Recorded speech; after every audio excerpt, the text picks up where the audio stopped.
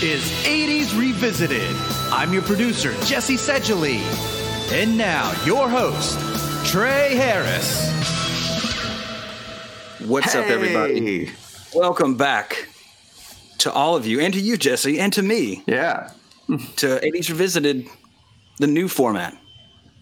Gotta bring up that energy. Quarantine edition. Because we're not 101 anymore. Gotta overdo it. It's hard to get excited when you're sitting Indian style, though. I feel like I should be meditating.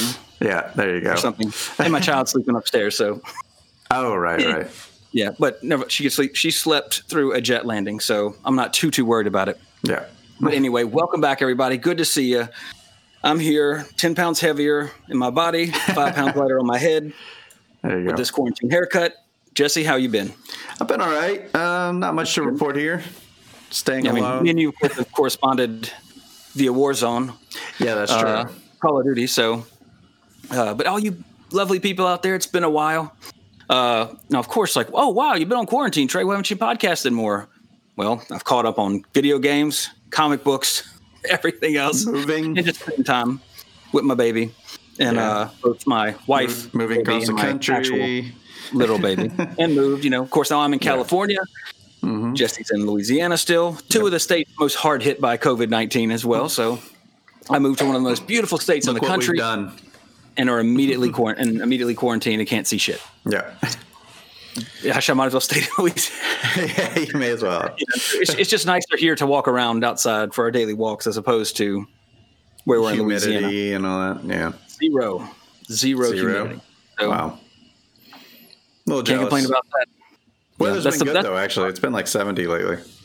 Well, the funny thing is, when we moved here, it's rained at least once or twice a week. In fact, there was a lady that we met passing who was saying, it's never rained this much, and I've lived here 13 years. I'm like, we brought it to you. Yes. The swamp people have done this. Exactly. We wanted to come to the better weather, and we brought some rain with us.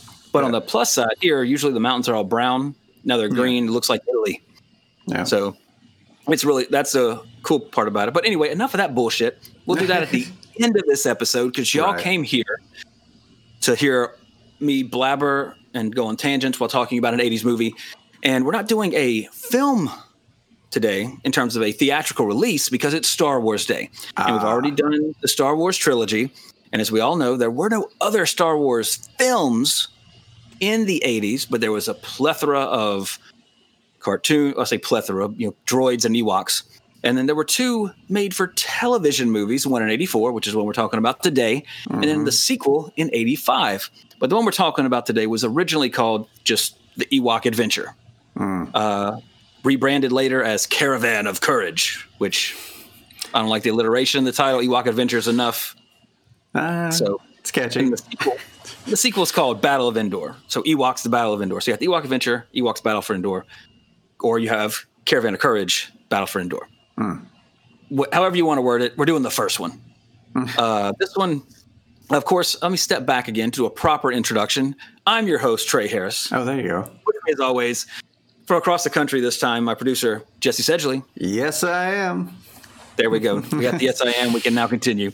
So anyway, this premiered on television on November 25th, 1984. And even though it's a TV movie, IMDb and Rotten Tomatoes still have scores for them, which is great.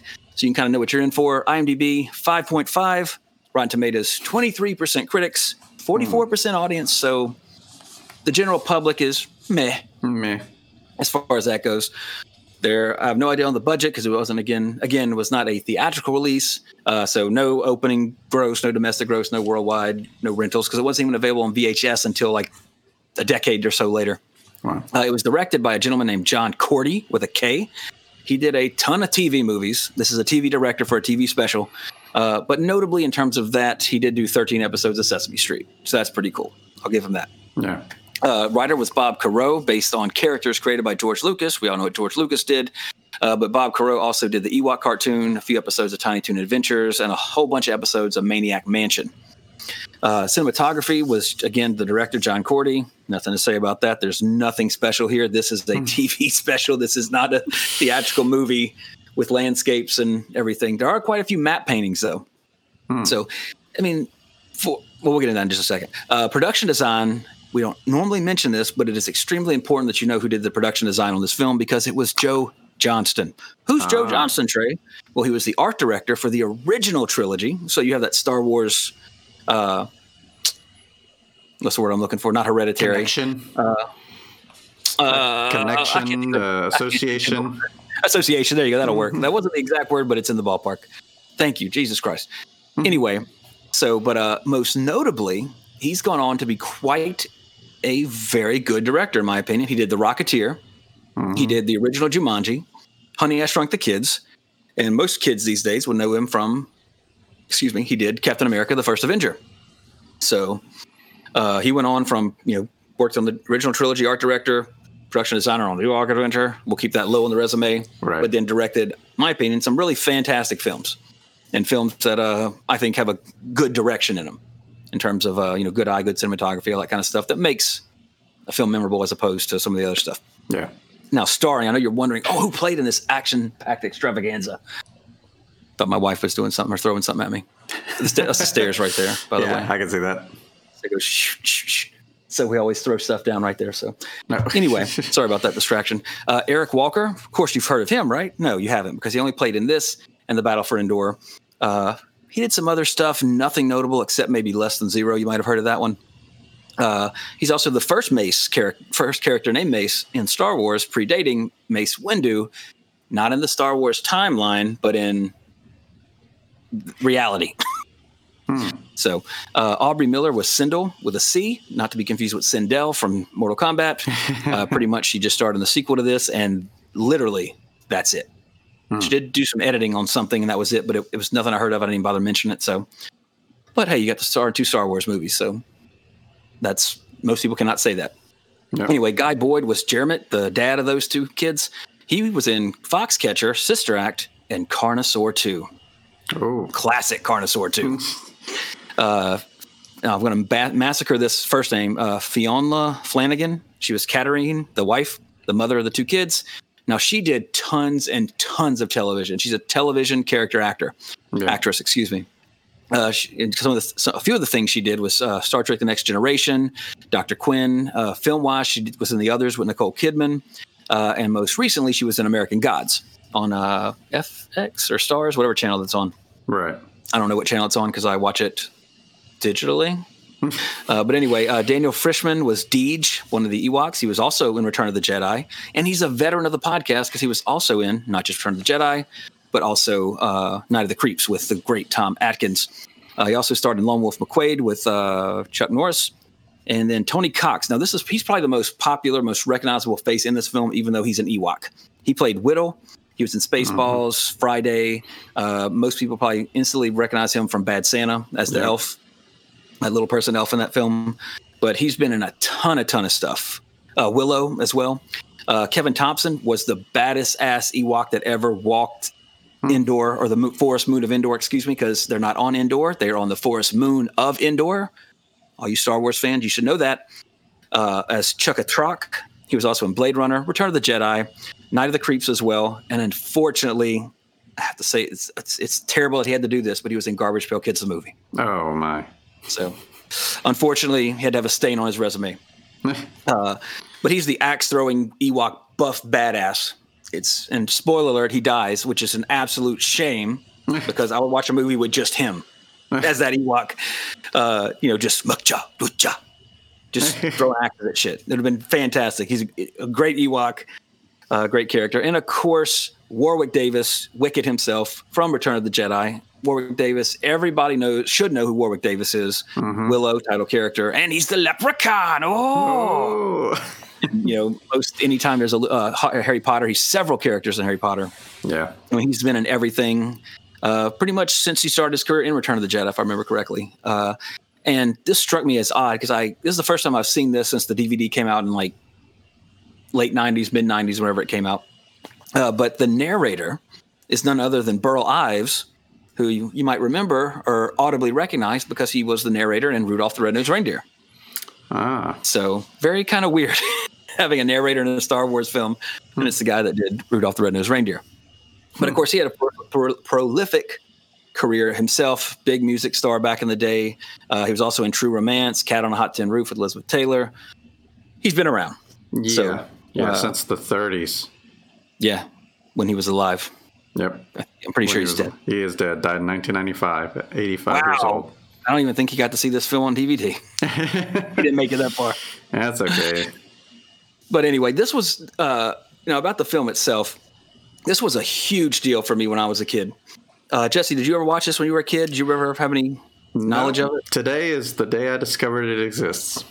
You were today years old when you learned that the Ewok Adventure was a thing on TV. Just like some listeners, I'm sure. Probably, yeah. Oh, you damn kids out there! No, but the thing, again, you gotta, today, if you want to see this movie, you can get it in seconds. I believe you can buy it on Amazon digitally and watch it. It might be free. I'm not sure on Prime. On Disney Plus? Nope, Disney Plus. In fact, the lead actor was trying to write petition for Disney Plus to put it on Disney Plus. Why not? So, just throw all your garbage on there, Disney. You never know. But anyway, this was a film, came out in 84. I had it recorded on a VHS. And I watched the hell out of it because that's the only way you could watch it back in the day. No Netflix, no internet, nothing like that. I had, as you would see people have like CD collections and all that kind of stuff, or books. I guess people still have books. A lot of people still don't have CDs or that kind of stuff. If you imagine a bookshelf with all your books on it, that used to be how it was in the 80s, but with VHS tapes or Betamax for a brief little bit if you were stupid enough to choose Beta over VHS. But anyway, so in those tapes, you'd have SP, LP, and SLP. I always use the SLP because I didn't care about quality. I wanted to get 3 2-hour movies on that tape. Right. So I can maximize what we had because they were expensive back in the day, especially in the early 80s. Now by the end of the 90s, you get a 6-pack of VHS tapes for like $6. But it's so blurry. Yeah. When go on YouTube and you'll see stuff that was on VHS and does not. Now we said this before. There's a bit of nostalgia to like watching like a horror movie like that, like with the little grainy, the little VHS blurps and all that. Not saying that's the best way to watch it, but every now and then, I don't mind a little bit of like, I remember having to watch it like this. That's all you had. There was no HD. You'd have a big TV back in the day in the 80s. It was cool to have a big TV, but you literally had to sit across the room, or it was just a blob. There was no HD. You saw the pixels, and the pixels of those TVs were the size of fucking cockroaches. Yep. So, but it hid the strings. But anyway. But this was something like, and if you missed it when it was the movie of the week on ABC, they might not broadcast it again forever.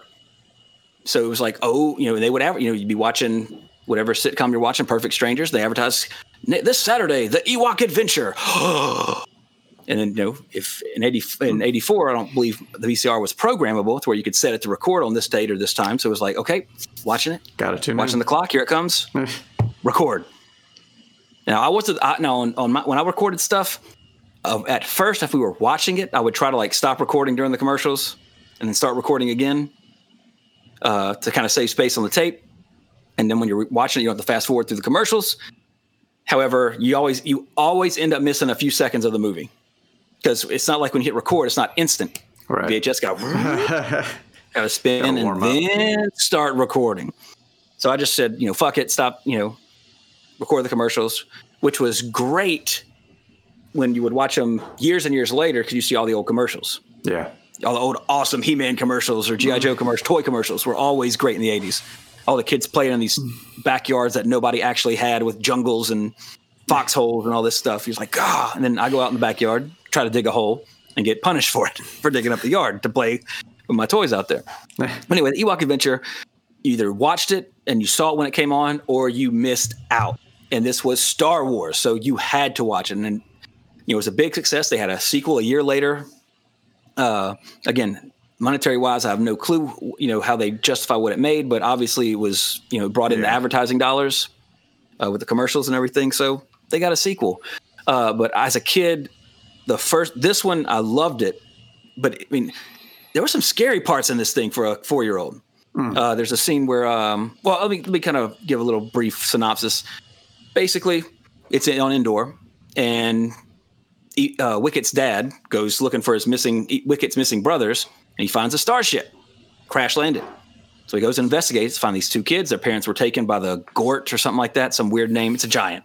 Looks like a giant human bat, a Batman of sorts. They were taken by Batman. But anyway, so then the Ewoks, they befriend the children. They save the children because the Mace is a headstrong little punk. They befriend them. They're like, oh, we're going to save your parents. So they go save their parents. And unfortunately, the badass Ewok, Chukka-Throk, dies in the process, unfortunately. But nevertheless, everybody's happy. A la Return of the Jedi, the end of Return of the Jedi, the Ewoks are celebrating with the humans. Everything's cool. All practical effects, a lot of matte paintings, like I mentioned. It's got some great stop motion for the time. Again, stop motion was never great. Right.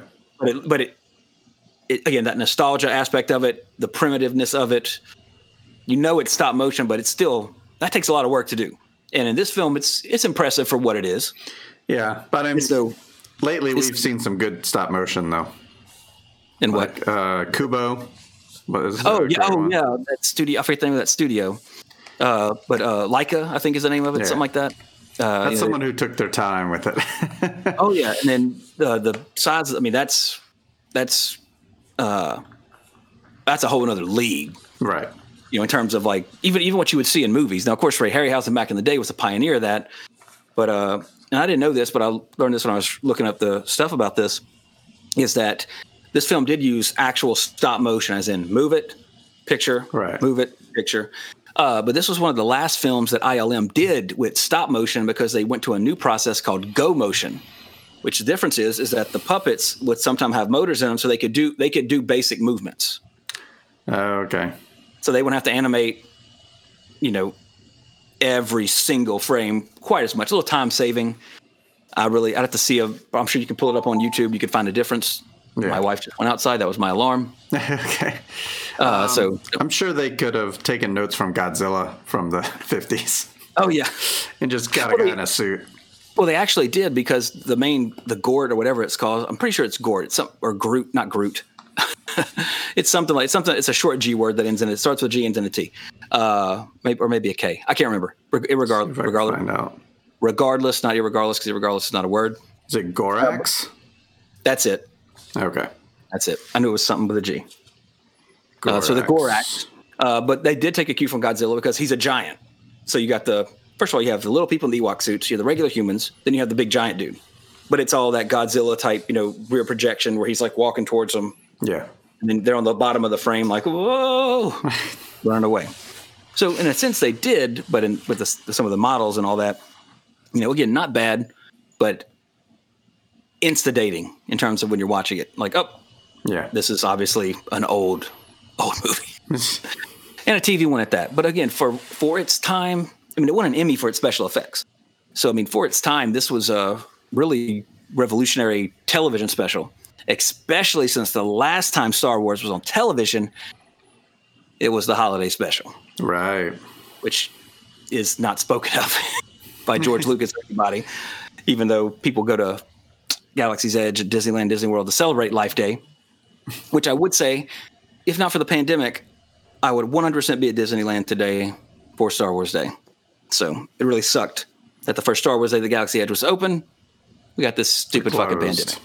Yeah. But nevertheless, like I said, got a lot of stuff done around the house. So I guess that's a worthy trade-off. Look at the positive. Aside from worrying that my business is going to go down the drain. But other than that, anyway, Ewok Adventure, my opinion, as a kid, loved it. Loved the second one more, a little more action, a little more excitement, so to speak. This one, though, had a couple of, for a 4-year-old, nightmare fuel moments. There's a scene where, for some reason, this lake, whenever you touch it, it sucks you underwater, and then it's like you can't get out. So there's a scene where the boy gets sucked under, and he's like banging on it. And that freaked me out as a kid. Like, what if I go touch some water and I fall in and I can't get out and there's nobody there to save me? And Jaws is there. What's that? And Jaws is there. Yeah. Oh, on top of it, that's fuck it. I'll do Robin Williams' imitation of a hot dog and just slide down Jaws. Just make it quick. Easy, quick death. Yeah, but there's that. There's this little thing. It's a cute little thing that's in a tree like this. And he's like, oh. And he goes, and he doesn't want to go pet it. The shot is this is the shot.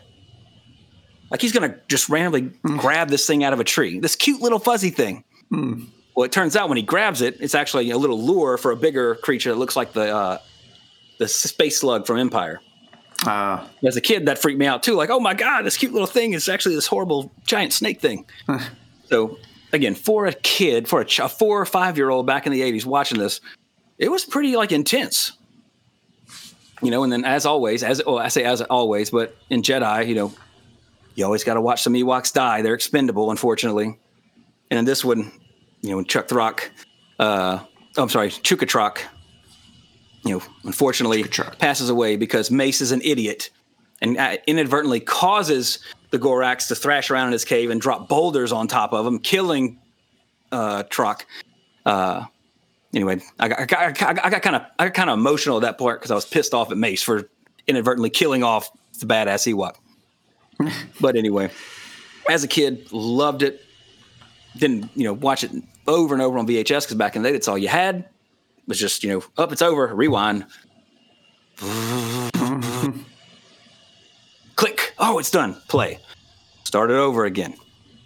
So a lot of good memories about it. Does it hold up? Absolutely not. Oh, is it bummer. better than episode 1? Nah. Can't give it that much credit. Excuse me. You know, but it was still enjoyable to watch for me. But unless you're a big Star Wars fan and you really love the Ewoks, you're probably going to absolutely hate it. But I mean, if you're a Star Wars fan, you should absolutely at least have seen it. Just like the holiday special, as bad as that is, that's kind of, you know, you got to have your Star Wars badge. Right. And to get that badge, you know, part of the achievement unlocked is have you seen the Star Wars holiday special without fast forwarding. If you can say yes, and you've seen the Ewok Adventure, you're an OG Star Wars fan. There you go. True fan. You know, but these are like I can't wait for Violet to get older so I can let her watch it and see what she thinks of it. Like, I think kids would love it because you got the Ewoks and it's very not Lord of the Ringsy, but you know, there's A, B, C, D, E. You know, just do. Yeah. Nothing special in terms of that. Again, remember, TV movie. Right. For kids. This is not it was canon briefly. I say briefly until Disney bought it and I was like, nah, this ain't canon. It didn't happen. So, but anyway, a little bit of behind the scenes stuff. There's actually some interesting stuff with it. George Lucas actually wanted to make a movie for his daughter, Amanda, and she loved the Ewoks. So, George stroking his beard. Yeah. I think I'll do an Ewok project. Well, we want to do a 30-minute special, but the networks were like, we don't want a 30-minute special, but ABC said, we'll take a 2-hour movie of the week. So, Ewok Adventure. So they took a 30-minute idea, made it a hour and a half with commercials movie. Now, canonically, before Disney wiped it off existence and put it in the Legends category, it took place between Empire and Jedi, which doesn't make sense because Sindel teaches Wicket English, and he doesn't speak any to Princess Leia in Return of the Jedi. He's very shy. Yeah, he forgot. Then over the course of 2 years, like, and you don't even know where these humans are. So even though their ship crashed on Endor, the Forest Moon of Endor, they're still there, or they died between that brief window between the movies. Now, supposedly in one of the matte paintings, Winnie the Pooh's in a tree, and every time a matte painting popped up, now again, there is no HD version of this. It's never been on Blu-ray. It's just VHS, DVD rips, so to speak. You're watching a DVD version, and every time a matte painting popped up, I paused it and like, okay, because I could not find any substantial evidence online that said, oh, there he is, or where this even came from. But it's on IMDb. If you know where Winnie the Pooh is in a matte painting in this film, please let me know. Send that screenshot. Because unless you actually look at the actual, if you were at an exhibit and they had the matte paintings, oh, here's the matte paintings from an Ewok Adventure, to where you could actually look at the painting. Right. You can't see on the low res that this film is available in for us at all. I thought this was hilarious. Then the film kind of opens after the credits with Wicket's father doing some hang gliding. Well, at Lucas's suggestion, it was an actual hang glider dressed in a pilot dressed as an Ewok. So imagine you're like, and they filmed this just north of me here in Marin County, California. completely from there. I'm just hiking in the woods. Also, I look up and there's an Ewok in a hang glider. I'd pay money to see that. Oh, holy shit! I'm on the Forest Moon of Endor. What happened? There's a fan film for you. I'm walking in the woods and I somehow magically I'm on the Forest Moon of Endor. Let's see. The voiceover narration was actually inspired by the voiceover in wildlife documentaries, which makes sense at first because as I was watching again for the first time in probably 20 years, I was like, wow, wait, I don't remember a narrator, but the Ewoks don't speak. Well, they do speak like, uchap, uchap, uchap, much like the Wookiees in the Star Wars special, which went on for 30 minutes with no subtitles. So I was like, oh, crap. I know there's people in it, but I don't remember like how the talking picks up. But it does. So the narration's mainly in the beginning, just kind of setting the stage. Right. Oh, this is Wicket. Here's his parents. Here's his numbskull brothers that can constantly trip over each other and are goofy, like the Three Stooges. In this case, the Two Stooges. Like I mentioned, it was shot entirely in Marin County, which is the home of Skywalker Ranch. And much of the action was shot in a public park called Roy's Redwoods, which contains 300-year-old sequoias, which... For your spelling lesson of the day, sequoia is the only word in the English language that has every vowel in it.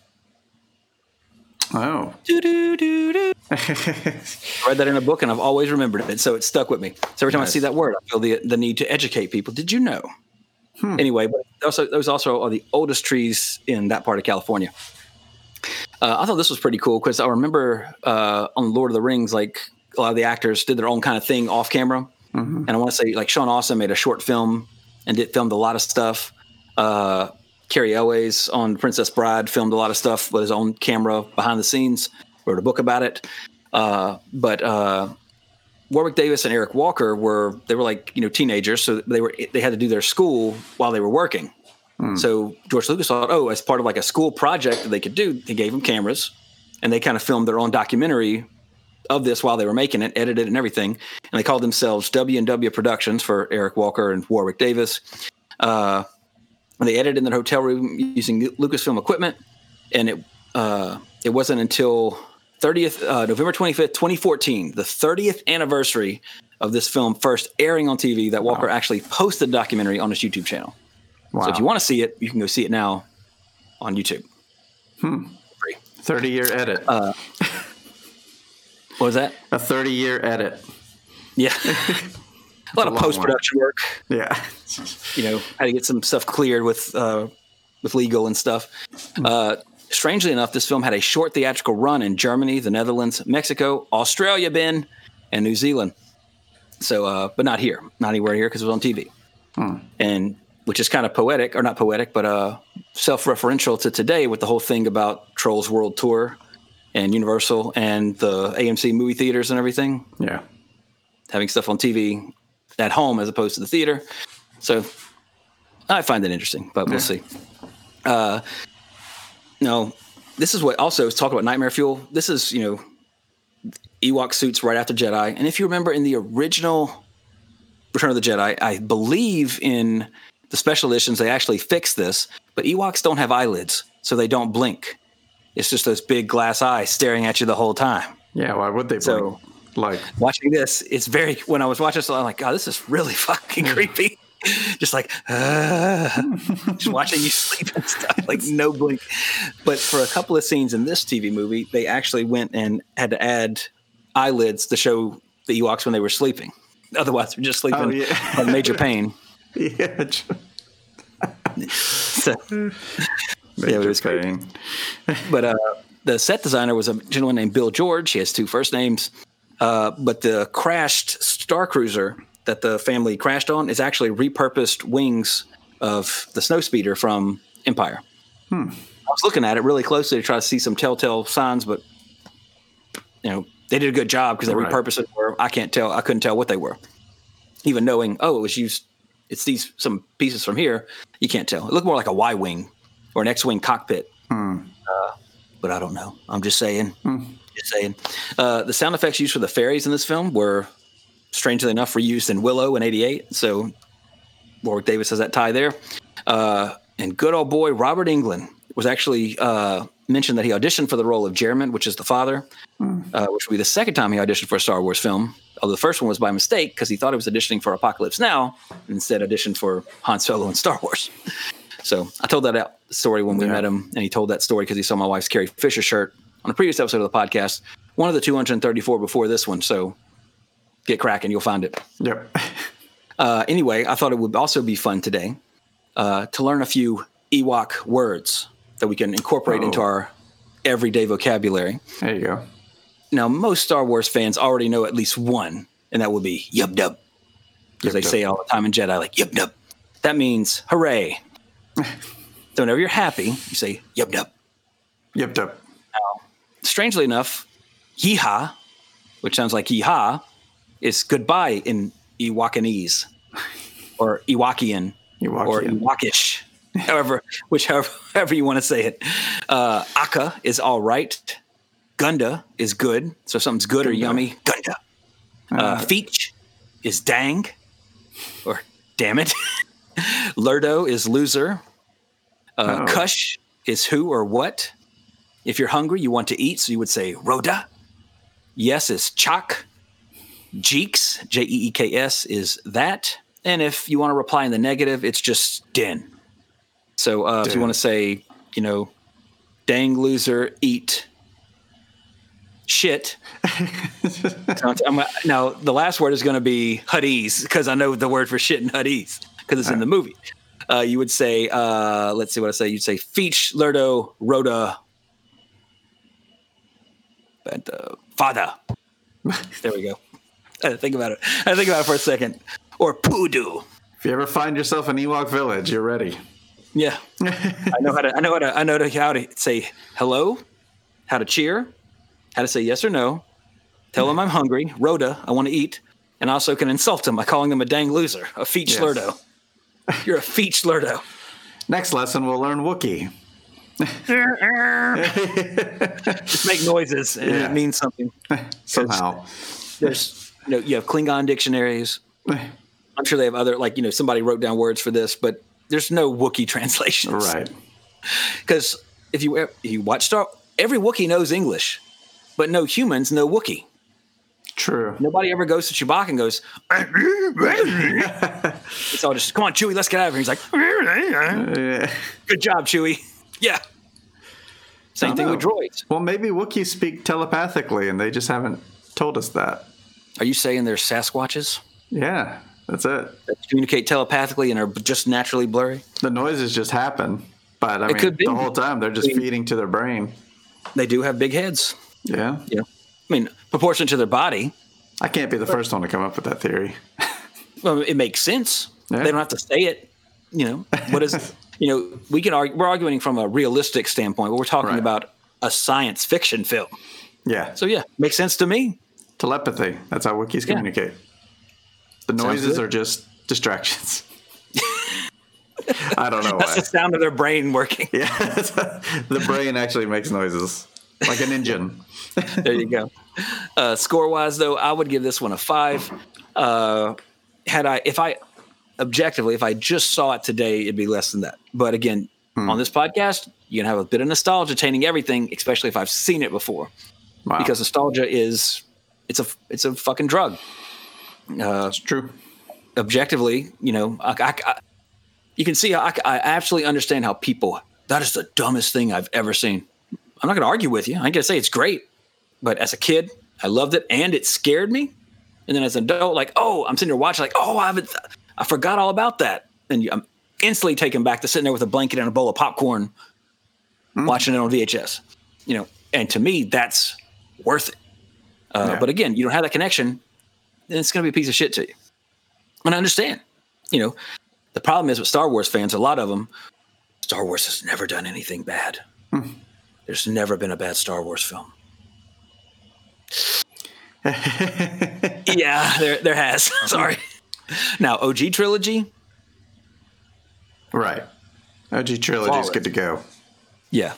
Not the special edition. OG trilogy. The VHS versions, the original untainted, which you can find on certain sites. The despecialized edition in high definition. Just saying. So, but anyway, yeah, it was a lot of fun to rewatch it. I'm actually excited to watch the second one because I have more of a fondness in terms of memory for Battle of Endor.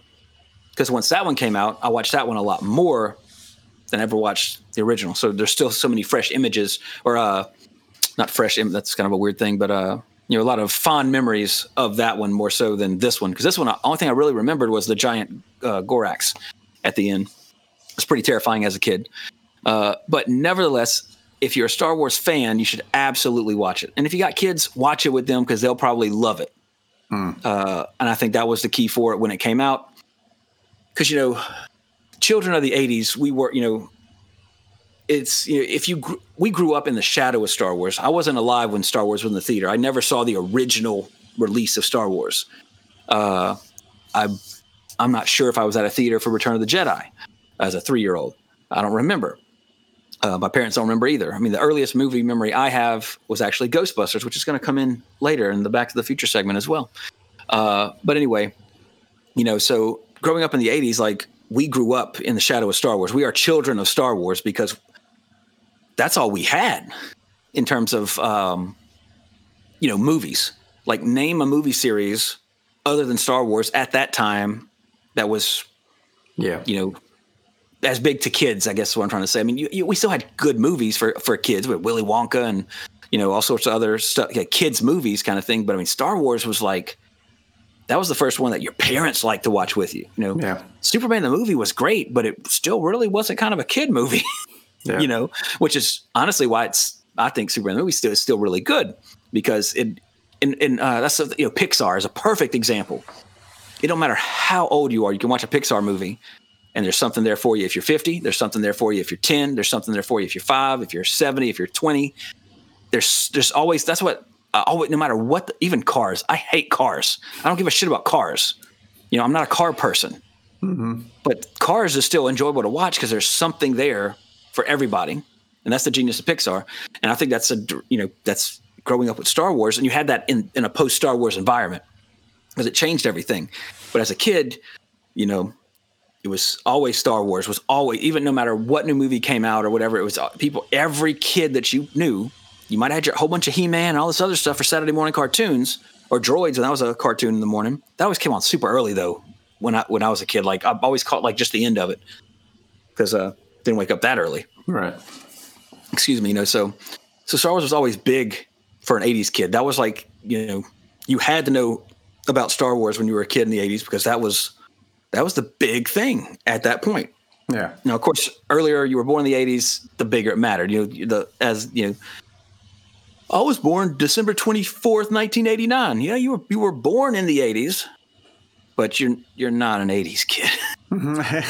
You have to have some time in there to develop to be able to make that claim. Technically, I was born January 30th, 1980. Technically, I was born in I was alive in the 70s. Man, that was a crazy time. That was crazy. I'm glad I was in utero in the 70s because that shit was bonkers. No. It's philosophically, it's crazy to think about. Well, I was around in 79. Yeah. Just like in generality, it's again philosophical. But anybody in our age group, I mean, except Daniel, because he's a goddamn oddity, grew up with Star Wars. It was impossible. I mean, that was the thing. So all I'm getting at is, with all that explanation, is that as a kid in the 80s, like with the Ewok Adventure, with the cartoon droids, even for kids that watch the holiday special, again, I was before my time, a couple years, but when you watch it, this was Ewok Adventure coming on TV in 1984 was akin to when trying to download the trailer for episode 1 when it came out on, when there was no broadband. Right. Just waiting for it. And that was just one frame of the trailer. Oh my God, it's some tanks. It's some fucking tanks. Oh my God, what is this? Just it's a black screen. Oh shit! What's gonna happen? Who is this character? So and I'm not complaining that there's anything different between now and then, but again, nostalgia clouds realism in terms or reality, so to speak, in terms of like it sucks that Violet's not gonna have to like work to get what she wants to see. It's just beep boop or Alexa, play Ewok Adventure. Right. Yes. Speaking of, there's my Amazon package. Anyway, wow, quick. Enough of that nostalgia stuff. But yeah, I mean, if you grew up with this film, you know it's worth revisiting, as the purpose of this podcast is. And if you're a Star Wars fan, absolutely, if you haven't seen it, you need to see it so you can add that to your little Empire ribbons, little things. You got to add your little Ewok one to it to prove it. And believe me, if you've seen the holiday special, this is nowhere near that. You're going from a steaming pile of Bantha Poodoo, Bantha Fada to some finest Corellian wine. Wow. Between the Ewok Adventure and holiday special. But anyway, in the real world, this came out November 24th. Hold on, was it 24th or 25th? 25th. Nope, I'm sorry, 25th, 1984. The same day that Bob Geldof, Pink from Pink Floyd's The Wall, and Band-Aid recorded the #1 single, Do They Know It's Christmas in London, to raise money to combat the famine in Ethiopia, and was recorded November 25th, released December 3rd. On the same day that this premiered. So they all them fantastic musicians, Springsteen, Bono, all of them were in there, recorded the song, and they all had to get home real quick in their time zone so they could check the Ewok Adventure. Because it was a big deal, especially if you like Star Wars. They could add a or watch it has party. to make sure your wife or significant other recorded it for you while you were in the recording studio. Yeah. Otherwise, you missed it, So it's sort of like, it's even today, like the closest thing to this, like, for example, Joe Bob Briggs is back on Shudder, free plug for Shudder and Joe Bob with The Last Drive-In Season 2. But every Friday night at 7 Eastern, our time zones are so fucked up now because everything is so early now over here. I'm used to 7, 8 o'clock is when everything comes on. No, now it's fucking 4, 5, or 6. Like, Christ. I gotta put the baby down. I'm trying to watch this pay-per-view, etc. So, but they air it live, it pre-recorded, but they air it at a certain time on Shudder Live TV. So it's actually, you got to be there when it starts to watch from the beginning for all the commentary and all that. The next day, it's up on Amazon. But they're speaking again from nostalgia. There's something about watching something live with, unfortunately, probably not millions for that, but hundreds of thousands of other people. There's just something about that you don't have that today. Now, in a sense, Rise of Skywalker just popped on Disney Plus today for Star Wars Day. Millions of people are going to watch it today. But what I'm getting at is that this is a live event. We're like on Discord, which we now have our Discord server. On my phone, I'm sitting here chatting with people as we're watching it. You have that community, which modern technology is it was excluded for a good long time in modern technology because it's just like everything's, you can watch it whenever you want to. There's no live event. You have to be at a live event in person as opposed to a digital live event, so to speak, to where you have that sense of community. But now the technology is there, so you have that, but then there's something about that.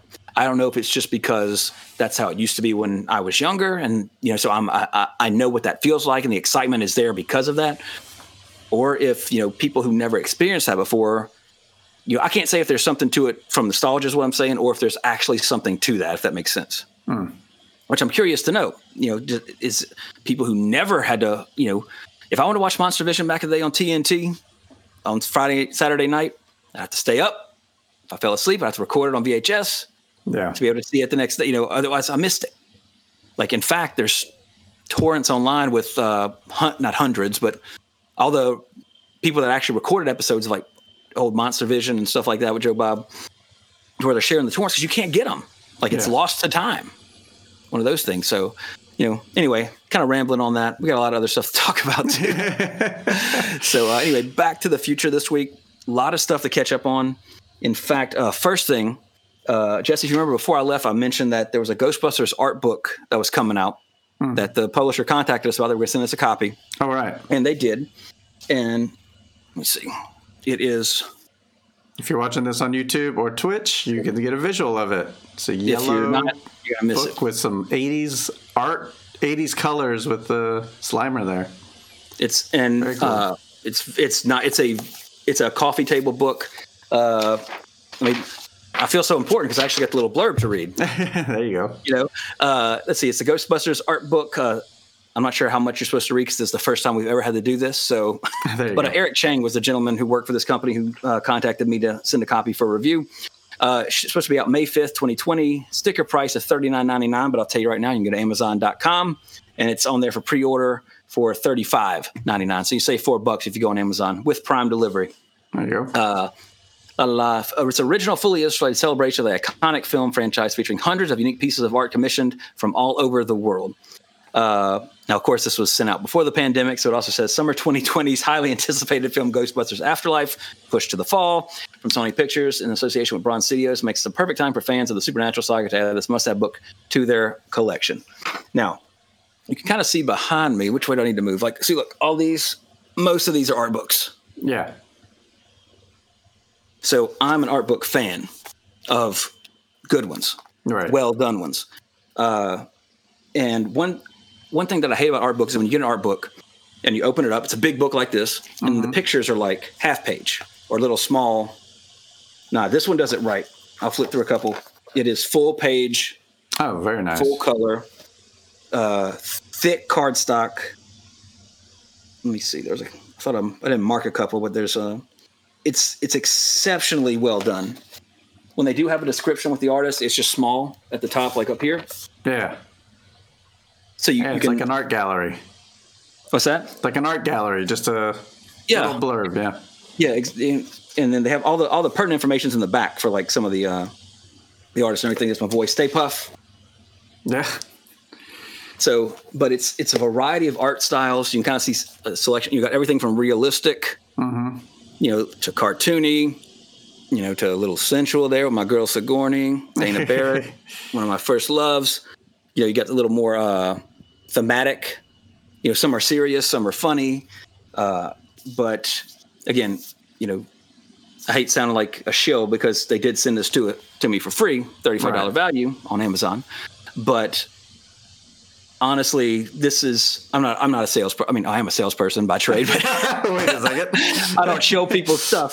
But this, if I'll be honest with you, if you're a Ghostbusters fan, then I would say this is an absolute must buy. And at $35, that's not expensive for an art book. Yeah. Like I've had a Bayonetta art book on my wish list on Amazon for years, and it's nowhere. I've seen like real pictures of it. It's nowhere near the quality of this one, and it's like $80. Soft cover, hardcover, y'all. Nice. And I always like a good spine that's not just like monochrome, has like something on it so it brightens up your library. And you got the logo right there. Slimer, great. Highest possible recommendation if you're a Ghostbusters fan. If you're an art fan, if you just love artwork, unique artwork, and a lot of art books too that I've seen in the past tend to have what's the word I'm looking for? A lot of what I would say not necessarily variants of styles. It's a lot of like same artist or I something. don't know. Just kind of similar stuff. A lot of similar, like everything in here is none of the artwork is very similar. There's a lot of differences. And a lot of our books, I'll get personally, I'll look at them a couple of times and they just sit on my shelf because I like the subject matter or it looks good on my shelf. Yeah. It's fine. But this one, if I didn't have a 2-year-old in 2 weeks who would run around, this will be sitting on my table as like the coffee table book. Nice. It's just striking. It's very nice. Again, well done. If every franchise had a book this quality, our book this quality, the world would be a better place. Like a Back to the Future one like this, Jaws, even a Star Wars one. And there's tons of Star Wars art books. Yeah. But again, with art books, like I said, my biggest complaint with them that turns me instantly off is when I open them up and the pictures are, postcard size. And there's like 4 of them. Like, no. I want to be able to see the artwork. Yeah. Whoops. I already showed that one. No, here we go. Here's my girl. Sexy Sigourney. There you go. Full page. So, again, it's 300. Hold on. I'm sorry. I got the blurb over here. What was it? 208-page hardcover art book. So, and it's all original artwork. This isn't like now I do like art books where they have like a collection of, like the official art. I don't like the art books where I like character design. I say more so than say like the world building aspect, so to speak. Like for example, this is. I don't know if you can see it on. I'm trying to. Yeah, this is a Skyrim art book. It's about as thick as a Ghostbusters one, but the first 10 pages are character design, and the rest is like, or let me rephrase that. Most of those video game art books that you would get from collector's editions, which I used to get every goddamn one of them. They look nice, they look good on your shelf, but you open them up, 10 pages of character, 50 pages of weapons, and then the other 100 pages are just the environments. Great, talented artists. I don't care for the environment artwork. Right. Yeah, to me, that needs to be the 10 landscape. 10 page. Yeah, and they always show those are the big pictures. Like, no, when I see this painted character art in every variance of the armor in the game, I want to see that full page. I want to see the details. I can appreciate it. And I mean, I used to draw back in the day, and then, as I'm not going to ever say that I was an artist in terms of what I drew, but I enjoy like being able to look at somebody's art that close up, detailed, and like, oh wow, okay, I see what they did there. And in a sense, if you're a fan of art, you kind of learn a little bit of something. Oh, next time I draw something, I'm going to try that technique, or I like this design, I'm going to use that with this or something. Or if you're creating your own characters or something like that, Yeah. The creativity side of it, like environments. Yes, that there's a ton of creativity for it. That's just not my cup of tea. I want to see the character designs, because I find that a lot more interesting than environmental, in my opinion. So that's my little rant on art books. But this one. Absolutely. There's no 100% gets aged with seal of approval. There's no landscapes in New York. That's all it would be, right? I mean, they do have but they do have. It's not like, again, this isn't a movie production book. Right. Look, this one's great because it's a Marvel Comics nice. reference. Marble. Those are originally supposed to be Pee Wee Herman. But go watch our episode or listen to our episode on that one, because that was before we filmed anything. Again,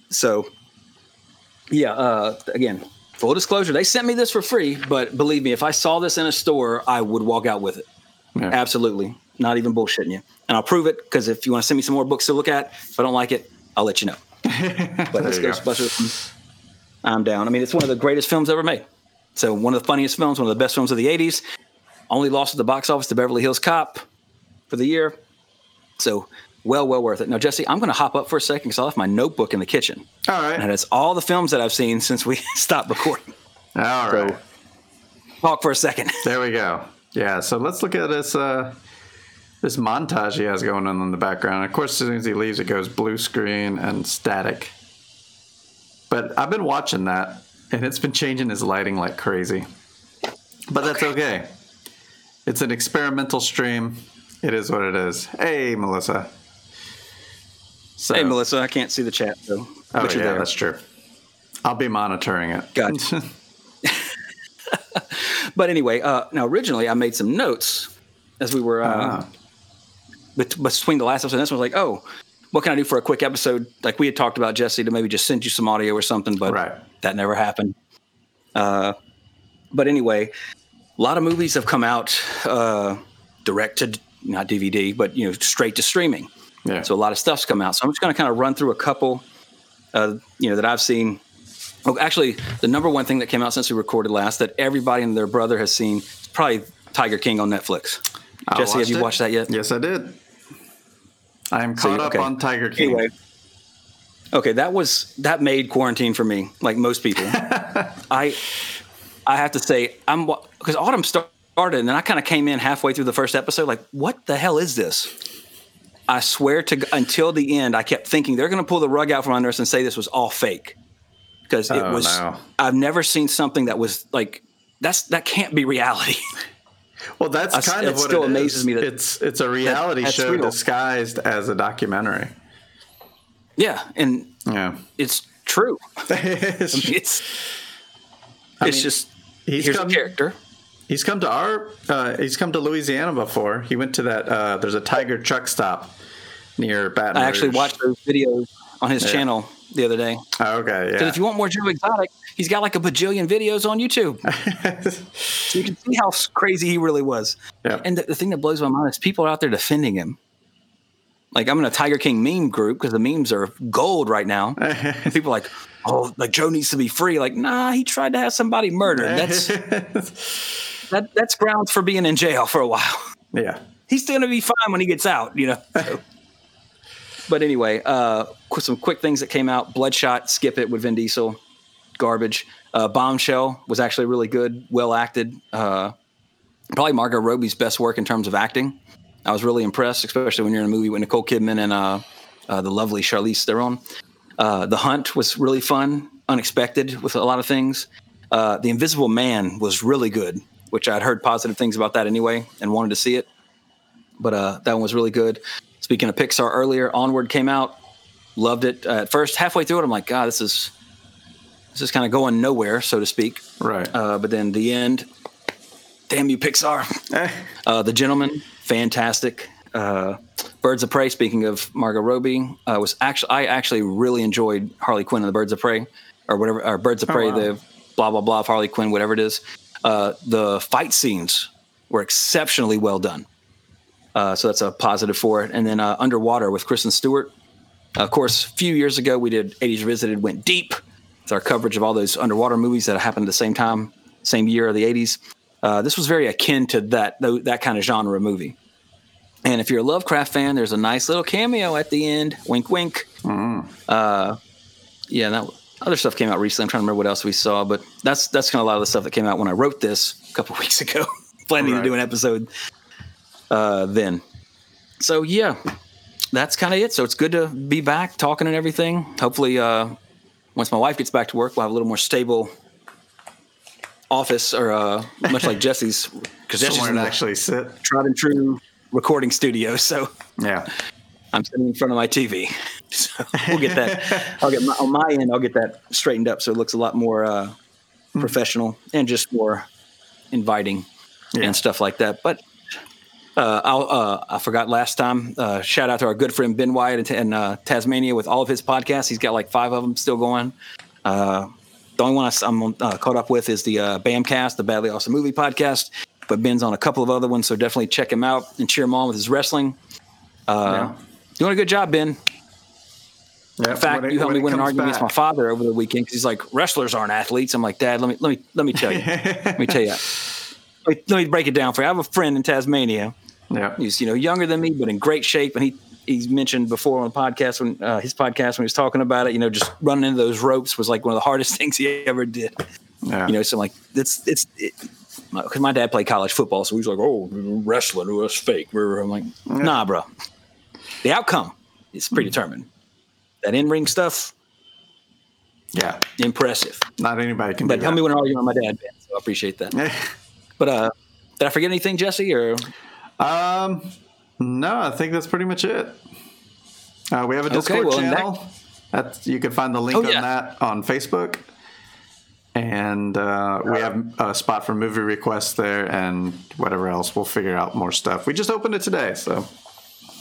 Yep, in celebration of Star Wars Day. So since we're all stuck at home anyway. Yeah, and then agevisit@gmail.com, message us on Facebook, Instagram, I think, all that kind of stuff. We're there. If you just one of those things, we'll get it. We'll be able to talk about it if you need something. Or like Jesse said with the Discord, he's helped out with that because all I knew how was to create one that was called Age Visited, and he handled everything else. So hats off to you. Headphones off to you. Yeah.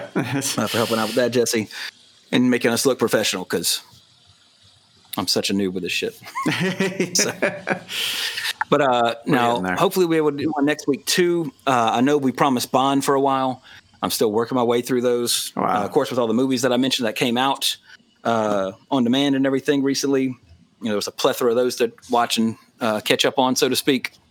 But as soon as I get into the 80s Bond, going through them chronologically, that will be the next series that we'll do. But we'll try to get some episodes in between while I'm working on that. So, and I guess everybody stay safe, wash your hands, maintain your distance, wear your mask in public, be safe so that way you can listen to more podcasts in the future and not be on a ventilator. Now's the time to wear that Vader costume in public.